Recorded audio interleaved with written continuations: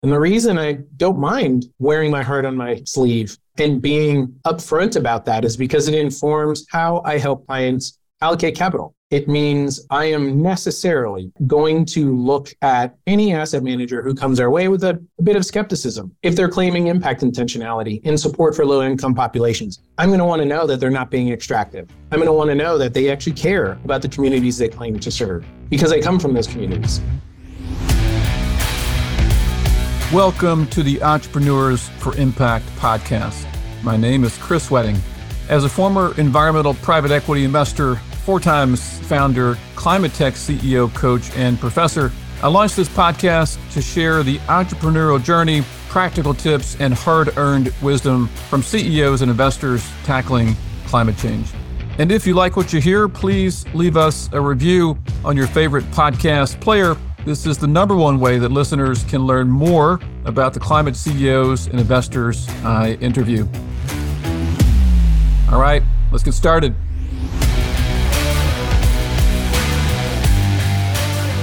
My guest today is Nick Flores, Managing Director at Caprock, a multi-family office and founding B Corporation with $8 billion of assets under management and a rigorous approach to impact investing. In addition, Nick is the former Director of Investment and Entrepreneur Services for Investors Circle, an impact-focused group, manager of the Capital Access Program at Green for All. In this episode, we talked about their work helping 260-plus families invest $8 billion across 6 asset classes, how they select fund managers to invest in, the process by which they integrate impact considerations, think environmental or social, in tandem with their core investment underwriting, not as a separate add-on later. His origins outside of the world of wealth and how that affects his investment outlook. What impact intentionality means. The misconception that impact investing means below market returns. Hashtag not true. Yeah, what a theory of change is all about. The biggest gaps in impact investment fund managers across various asset classes, advice he would give his younger self, his love and practice of stoicism, tools he uses to speed up his typing. Yes, you productivity lovers will appreciate his recommendation. Recommended books and a whole lot more. Hope you enjoy it. And please give Nick and Caprock a shout out on LinkedIn, Slack, or Twitter by sharing this podcast with your people. Thanks. Nick Flores, Managing Director at Caprock and member of our mastermind program at Entrepreneurs for Impact. Welcome to the podcast, man. The privilege and an honor. Excited to chat with you. Here, here. Finally press and record after many good conversations. So I just want to kind of admit to thousands of people right now that you were the source of the book, The Daily Stoic, which you passed along my way after, I think, our first conversation, where you're like, I know exactly the book that you would like. And I thought to myself, that rarely happens, but I got the book, had never heard of it. I'd heard of Ryan Holiday before. And, I consume it, maybe not every morning, but most mornings. And as I've told you before, we also gave it to our 17-year-old son, who, that was a bit of an experiment, but he's taken the bait. He reads it almost every day. And now he kind of admonishes other family members when they're not behaving in a very stoic way, which is hilarious. And it's a book which I've given out to lots of other members of our climate mastermind through our retreats. So anyway, boom, shake the room. You're the source. Thanks for that. You're welcome. I felt like, I know like you, and I'm sure we'll talk about this, I listen to all sorts of podcasts, and one of the philosophies that so many folks seem to go back to is stoicism. I am not a philosophy major. I don't think I could have ever made it through a philosophy course in college. But for whatever reason, as I think I shared with you, this book makes that philosophy a little bit more digestible. And there's so many nuggets of wisdom. And every now and then you'll get a bad day or a dud, but man, I've been through it several times over the years, and I try to help my kids with it as well. And I just feel like there's so many useful, like I said, tidbits of information and philosophy and perspective. Well, I like that you said that you're not a philosopher or wouldn't have made it through a course, because sometimes whenever I say, oh, there's this great book on Stoic philosophy, I can kind of see the eyes and it's like, oh, come on, man. That's kind of like, flip your nose in the air, like, hoity-toity. I was like, hold on. I don't know the second thing about philosophy, but this book is very practical and kind of bite-sized, if you will. All right. So advertisement for Ryan Holiday. Love him. Now complete. All right. So another thing we talked about earlier was this statement, right? That, in your words, I don't come from the world, or I guess the world of wealth, ... But I'll say, look, that's where you work, right? Right. So let's connect those dots. Maybe describe what you do at Caprock, and then connect it back to that statement. Is that cool? Absolutely. So what I do at Caprock is advise families and a small number of foundations and help them to invest in a manner that is consistent with their objectives. Most families and foundations, all of the families and foundations who come our way anyway, have hired us because we have a finance first focus. What that means is we invest across every asset class and have, I think, a unique ability to help clients align their wealth with their values, whatever those values may be. So I advise one family foundation that has asked us to invest 100% of their corpus to help combat climate change. I also work with a family who is very faith-driven and is hoping to support low-income populations, ideally in emerging markets, through the provision of water, financial inclusion, and a number of other services, housing, that sort of thing. The important thing about Caprock is that we have always believed that allocating capital with impact intentionality, as we would call it, need not necessarily entail a financial return sacrifice.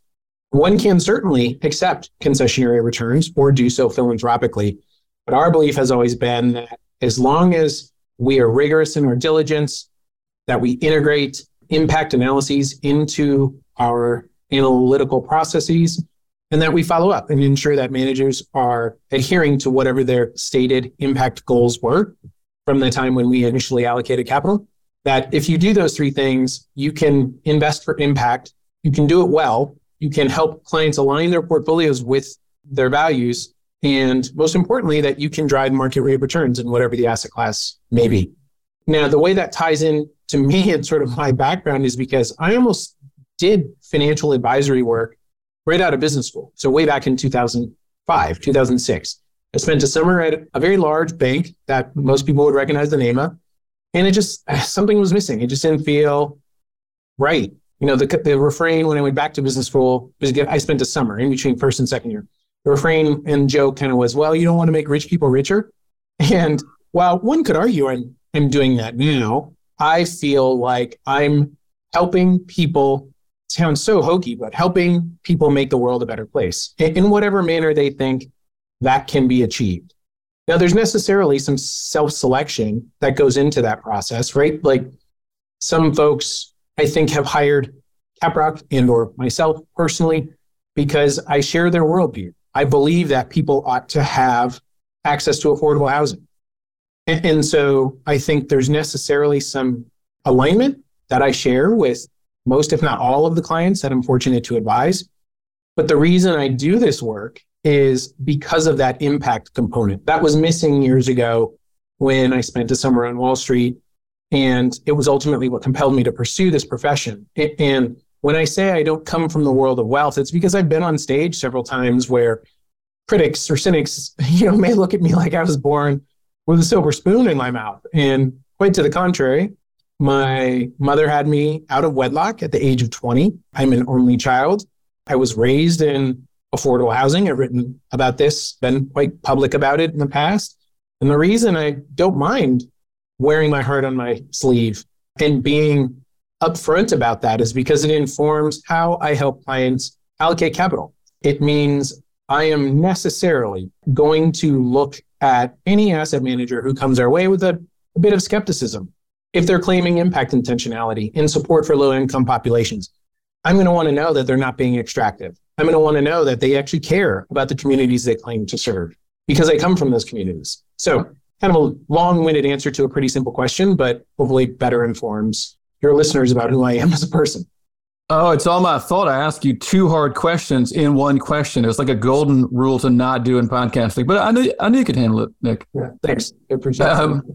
All right. So you mentioned impact intentionality a couple of times. Define that a little more. Well, it means a lot in this growing impact investment industry. So I'll back up a second and just say that the definition, at least to us, of an impact investment is any allocation of capital that has not only a financial return expectation, but also has with it the intention to create quantifiable social and or environmental benefits. So the intentionality is the critical piece for us. In other words, if a manager comes to us and says, hey, I've invested in all of these low-income housing properties and assets over the last decade, I'm now an impact manager. Well, were you trying to create social benefits? And if so, how? In other words, we want to know if the manager, as part of their investment strategy and thesis, holds at the core support for some population or geographic area. Or on the climate side, are they trying to decarbonize a particular asset or reduce greenhouse gas emissions? Just because it happens and it's sort of coincidental, or I should say incidental, it doesn't mean to us that you're an impact investor. We want to make sure that anyone to whom we're allocating capital intends to create these benefits. And then we go one step farther. This is probably getting a little bit into the weeds, but we go one step farther and then require via what's known as a side letter, managers to commit to reporting on whatever that stated impact intention may be.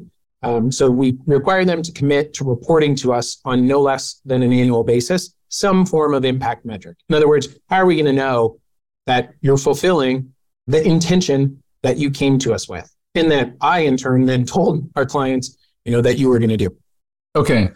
Let's go a little higher level for a second. I think I probably should ask more of a business model question so that listeners know what I know.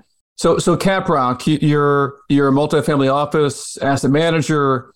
You're not managing like tens of thousands. It's a touch more than that.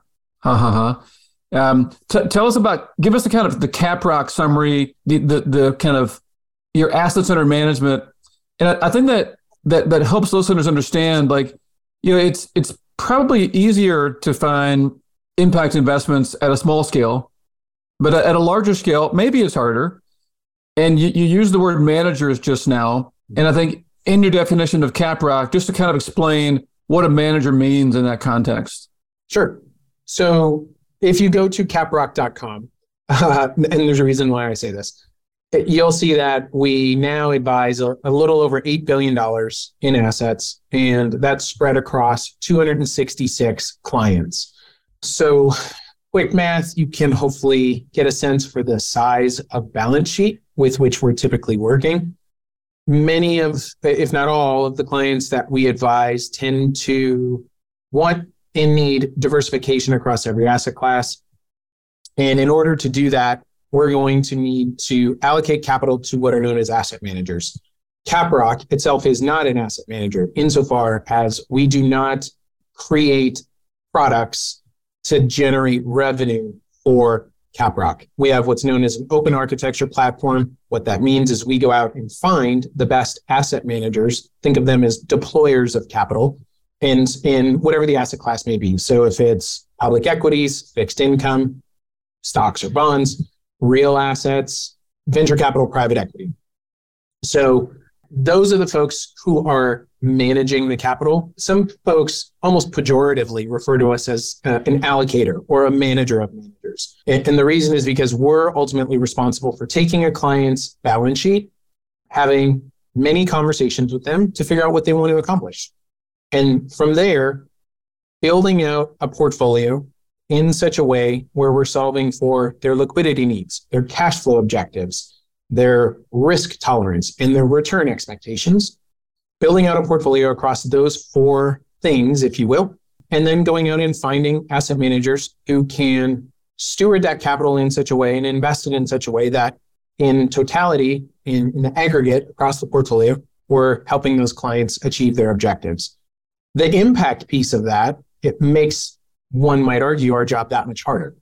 Because if we have, say, a client who really only wants to support low-income populations, well, now we need to go out and figure out how we're going to do that in categories like venture capital, private equity. Real assets might arguably be easier because we have deployed a fair amount of capital in affordable housing, but in other asset classes, it might be harder.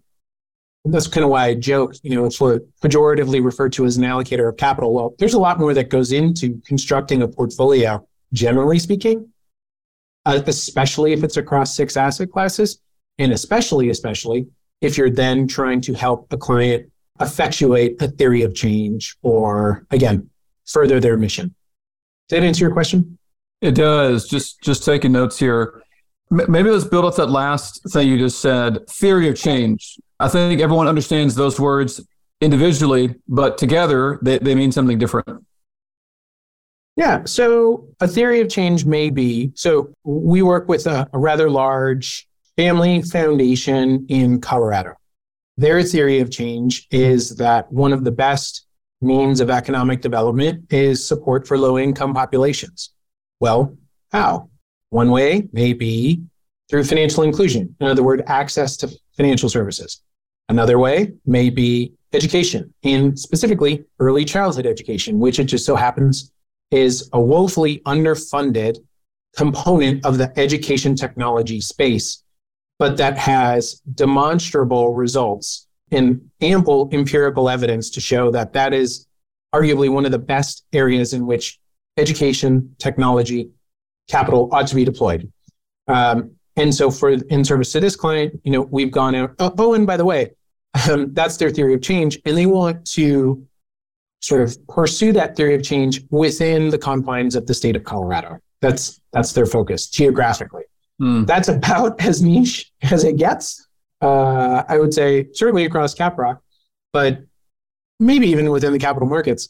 And I say that kind of jokingly, but the point here is we've been able to deliver on that client's expectations, partly because of our open architecture, partly because of our freedom and flexibility to go out and find the best solutions where they are, not necessarily because we believe we're the purveyors or managers of how that capital ought to be invested. And because I think unlike some of maybe our bank and broker-dealer competitors, we're able to go out and offer objective advice. So again, we try to strip from our service offering any conflicts of interest, which just means I'm not just sitting here pitching product like I would have had I stayed at the bank, where I worked 15, 16, 17 years ago. We can just go out and find, like I said, the best solutions wherever they may be in the marketplace. Got it. You've alluded to this a little bit, but at a high level, what is the process for picking an impact-focused but finance-first manager, asset manager? Oh, boy. That's our entire business. Yeah. On one hand, the first step in that is sourcing. How do we go out and find these managers? I will say the good news is because we've deployed more impact capital than most, certainly within the private markets and across not only more asset managers, but even then across strategies. So I think by last count, we had allocated to over 50 and close to 60 different impact managers. And then within that, sometimes we've invested with a manager multiple times. So we've allocated, it's more than 100 funds. The good news is that with that activity comes a reputation for, to be really crass, writing checks, right? Like we're active and have deployed a fair amount of client capital. And I think not only do clients recognize that, prospective clients recognize that, but so too do asset managers. They pay attention. But, I think the point of your question is, well, what does the diligence process look like? I don't know if I have time to go through it in great detail or in length. I don't know if people would even be interested, but the point here is that it's quite rigorous. We're not just looking at track record. We're looking, again, at that sort of investment strategy and the underlying impact thesis. In other words, how does the success of your strategy beget more environmental and or social benefits? And how does that flywheel effect really start to take shape in the companies or assets that you're looking for? we have a dedicated investment committee, and I'm not a part of that, but a multi-person investment committee on which all of our founders sit. And the good news, having deployed as much capital as we have, is I think we have very specific areas and theses that we're constantly updating and trying to pursue in service to our client objectives. But the impact piece is, I just want to be clear, fully integrated throughout. So in other words, we don't have two separate due diligence processes, one for traditional, i.e. non-impact funds, and then one for impact funds. Everything is evaluated holistically by the same investment committee. And what I've heard, some competitors are a little bit different, but we believe that's the best, if not only way, that one can go out and find impact opportunities that are every bit competitive with their traditional counterparts. Of the, I think, 6 asset classes that you just mentioned, where is it hardest to find asset managers that get impact along with finance first? I'm going to go with a surprising answer here and say cash. It's surprising. It's the most overlooked asset class. But oddly enough, we have had a growing number of institutional clients who are coming to us and saying, look, we have all this cash sitting on our balance sheet. We want you to play almost a treasurer type role and protect it, but we'd like to know that it's doing something for the community if it's just going to sit there. In other words, Schwab and Fidelity and those custodians are fine, but if we can get this cash into local credit unions, community development financial institutions, or CDFIs, minority depository institutions. Believe it or not, there are all sorts of small banks and financial institutions out there that will be more than happy to take your cash. And oh, by the way, still enjoy up to $250,000 of federal insurance. And where folks became acutely aware of this need was during COVID, because these CDFIs and other local banks were really active and constantly putting cash and capital to work in their surrounding, oftentimes underserved or overlooked communities. So while most people would probably say, real assets or private equity or venture capital, I think now we see plenty of asset managers. 9 years ago, when I joined Caprock, holy cow, it was so hard to go out and find managers that could further some of our clients' objectives. And again, not sacrifice financial returns. Now there's no shortage of managers in really any of those asset classes, even private credit. There's plenty of opportunities out there. And I was going to say everybody knows, but maybe not. Stocks and bonds are pretty easy to values align nowadays. We kind of consider it table stakes. And so that leaves cash. And it's hard to find someone who can, say, deposit $20 million with minimal risk and do so in a values aligned manner. But thankfully, there are some increasing options. Well, and you mentioned stocks, so public equities. And I think we would be remiss if we didn't mention our mutual friend and company, Jay Lippman and Ethic, and the work they're doing to help wealth managers put, I think, $2 or $3 billion towards values aligned public equities investments. Yeah, they do a phenomenal job. Wait, can I say that? That is not a solicitation to invest with Ethic, but we're so appreciative of the work that they do, because not only can they help a client align with pinpoint precision an indexed, passively managed public equity portfolio, align those securities with the client or foundation's values, but they can go one step further and sort of provide a really concrete estimate of what the tracking error may be. So in other words, what the variance might be associated with the application of all of these different screens.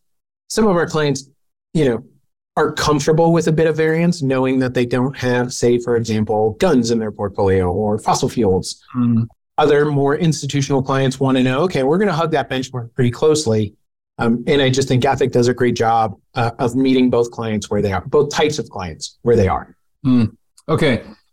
Backing up one comment, you set me up because you said something like, 5 years ago, harder to find asset managers across all those asset classes. Now, lots of them. Yep. But there's also this phenomenon, which is, first-time fund managers and being finance first, but clearly you care about impact. how do you balance that, right? The funds didn't exist. Now they exist, but they don't have a 3-year or, a fund 1, fund 2 proof that the funds worked out. Right. So there's a couple of different perspectives on that question. The first is 9 years ago, 10 years ago, before I joined Caprock, we didn't really have a choice but to get comfortable quickly in some cases with first-time funds and first-time fund managers. When I say quickly, I don't mean that we would somehow truncate our diligence process, but if a client came to us and said, hey, we want to allocate more capital in pursuit of land conservation, let's just say, now we need to go out and find, okay, well, what timberland investment management organizations or what timberland funds or land conservation funds are out there? Well, back then, there were very, very few. I can tell you or name them if you're interested. But the point is, if a family came to us and said, this is what we want to accomplish from an investment and impact investment perspective, there were times when we just needed to go out and find it. And there were even times when we had to work with asset managers who we knew to help them then structure a fund to, again, further some of those client objectives. I would say one thing that has become much more obvious in the last 4 or 5 years is how track records and the bias against first-time funds oftentimes disproportionately and negatively affects people of color, because oftentimes they don't have the sorts of networks on which many firms like Caprock tend to rely. And so I think we have done our best to not become overly reliant upon track record. It's certainly important. We're no different than any other multifamily office or investor in that way. But in the absence of that, we'll look at how the manager is affected by the issue that he or she may be trying to change. We'll want to look at the team. How long, this gets back a little bit to your question on diligence. How long have they worked together? How well do they work together? How have they worked with other people? How have they supported other portfolio companies? Even though there are plenty of first-time funds, it's rare, never say never, but I don't know of any time that we've invested in someone who doesn't have some investment track record, right? Like either as individuals. And so this whole notion of first-time funds, I think as we've grown and scaled, we have had to rely on first-time funds a little bit less, but that doesn't mean we avoid them. And in fact, again, we've had to invest in a couple of first-time funds even in the last year or two, because we have an increasing number of clients who are asking for certain things that just aren't out there in the marketplace right now. Yeah, and I think sometimes the research actually shows that first-time fund managers can outperform, right? Yeah, Much bigger funds. Yeah. A colleague of mine introduced this term to me. I want to double click on that. Yeah. So hip. Yeah. Yeah. No, I'm far from. So yeah, not only does the data prove that, but it's consistent with the thesis that we've had for quite some time, which is first-time funds might be a little too small, but we've definitely allocated to funds as low as 30 million, I want to say, in our past. The number's gone up as the scale of our operations have grown, but we're always trying to find managers who are disciplined and have a cogent, coherent thesis, but that are also a little bit nimble, right? Like, and you've certainly seen it, I'm sure, in the climate space. And all of a sudden you have the TPGs and KKRs and all these like multi-billion dollar funds. And that's great. I think our industry will need it, but we're almost going to have a bias more towards smaller funds that can take board seats that may have a small, a $250 million pool of capital. And while that sounds like a lot of money, we believe that some of those managers who can scratch an itch or sort of go into pockets or corners of the capital markets that are a little bit more niche. And again, as long as it's furthering client objective and it passes all of our due diligence screens and rigor, I think we can get comfortable quite quickly with some of those smaller funds because they're just a little bit more targeted and flexible. Hey, it's Chris. just a brief message from our sponsors, and we'll get back to the show. Just kidding. We don't take sponsors. On the other hand, I do have the privilege of leading the only executive peer group community for growth stage CEOs, founders, and investors fighting climate change. With monthly group meetings, annual retreats, and one-on-one executive coaching calls, our members help each other boost revenue, impact, capital raised, clarity, confidence, work-life balance, and team effectiveness. Today's 30-plus members represent over $8 billion in market cap or assets under management for climate solutions. If you're interested, go to entrepreneursforimpact.com and join the waiting list today. All right, back to the show. Okay, we're going to switch now, as listeners know, from the business to the person. Yeah. So Nick, if you could give your younger self advice on how to be faster, more effective, happier, pick your wonderful adjective, what are a couple of nuggets you pass on? Well, I certainly wish I would have found stoicism earlier. I also wish I would have been more diligent in my meditation practice. I had some heart issues. What would that have been? 12 years ago in 2011. So I was kind of lost, and I was a rather intense type A type person. And I thought, well, I've heard a lot about this transcendental meditation. Maybe that'll help. So I paid the money, took the course, did all the work, and then I didn't do the work. I didn't do it as rigorously as I do now. And I think for someone who's dealt with anxiety since it feels like birth, just slowing down, taking breaths, meditating, maybe exercising a little bit more, embodying some of the philosophies of Stoicism, I think those things would have made life a far much more easier for me in my younger days. I hear that. How about similar theme? Tell us about some habits or routines that keep you healthy, sane, and focused in the work you do. I go back to meditation, exercise. All the things, especially this time of year, right? Like everybody's supposedly doing because that's what their resolutions were. Yeah, and I think one of the things, so prior to Caprock, I had a job that allowed me to work from home. And I remember thinking it was an absolute disaster. COVID kind of forced me to do it again. And I think, one of the best habits that I have is I try to have boundaries. So generally speaking, especially now, I try not to work between the hours of 6 and 8.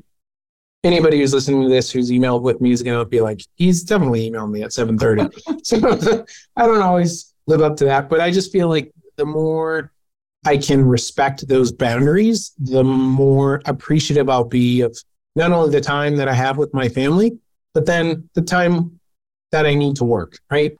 Well, I think one tool that it took me a long time to discover in order to respect boundaries of time is to schedule emails, schedule Slack posts, so that even if I happen to be working at odd hours, which is not often, that I can schedule it to show up not when I'm doing the work, and then it kind of clogs someone else's downtime, but it shows up, 9:00 the next morning. Yeah. On that note, I don't know what you would call it. I think of an app called Boomerang, which enables you to send an email later, is what I use in that way. I also use this other thing. I was first introduced to sort of keyboard shortcuts. I forget that's not what they're called on an iPhone, but how you can write like TTYL, right? And Apple will automatically elongate that to talk to you later, see those sorts of things. So I found an app called Phrase Express, which enables you to do that for, full on paragraphs if you wanted to. So, I don't know that keeps me sane to the spirit of the question, but those little things, like those little tools, I feel like, I guess you could call them hacks. I love them because I do feel like most people have canned responses, and these little things like Phrase Express, or even on the iPhone, the keyboard shortcuts, they save a fair amount of time. I wanted to at least make sure I mentioned them.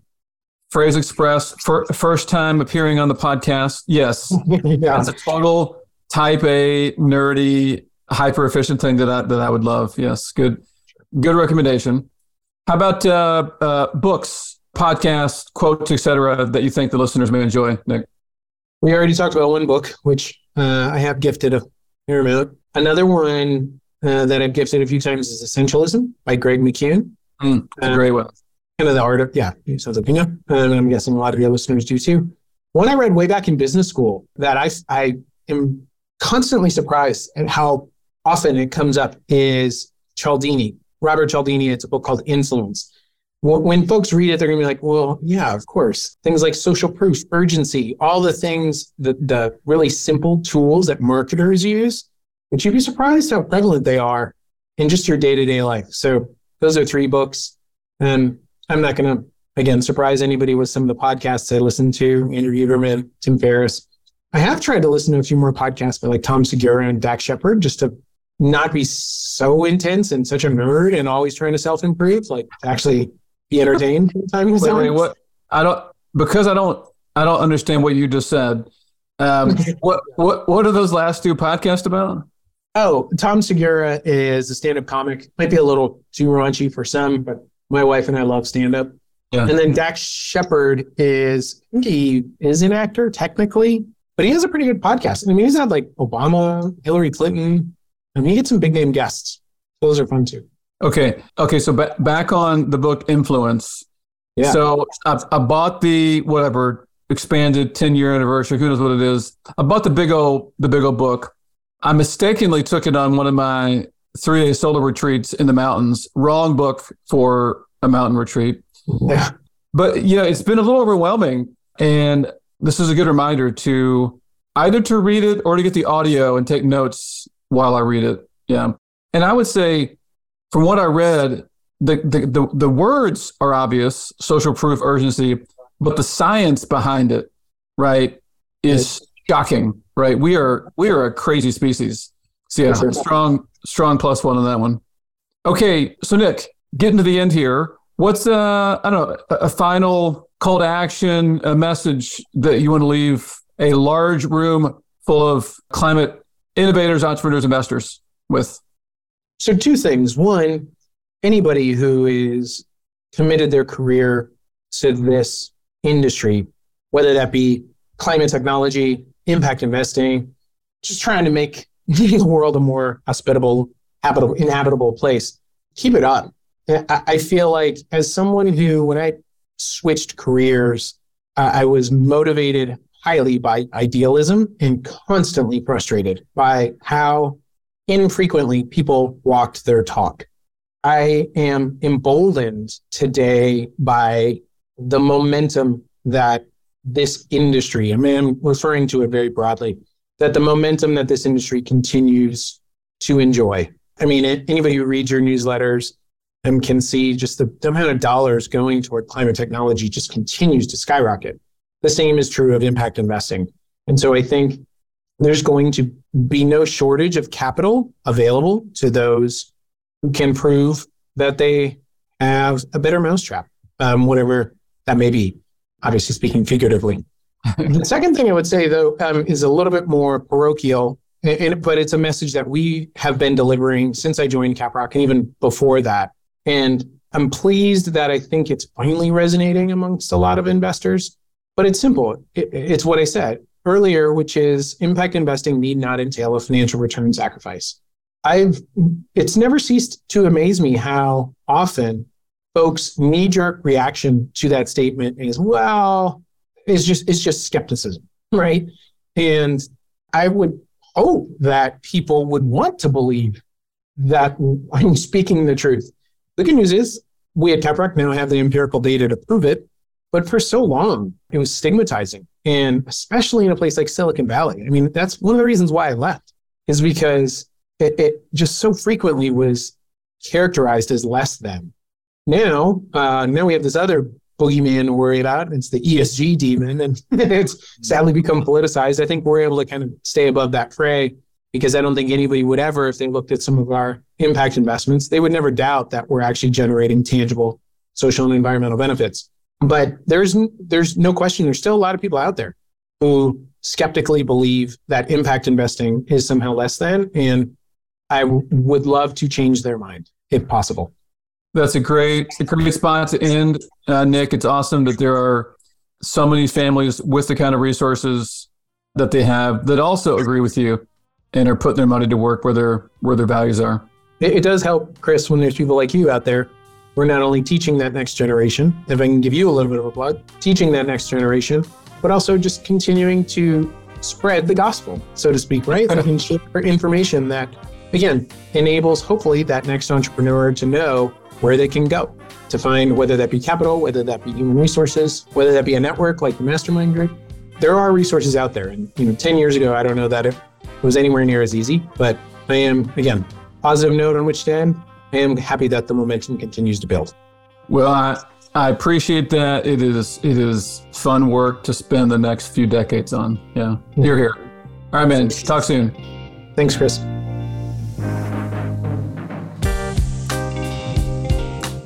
Thanks for listening. And if you want more intel on climate tech, better habits, and deep work, then join the thousands of others who subscribe to our Substack newsletter at entrepreneursforimpact.com. Or drop me a note on LinkedIn. All right, that's all, y'all. Take care.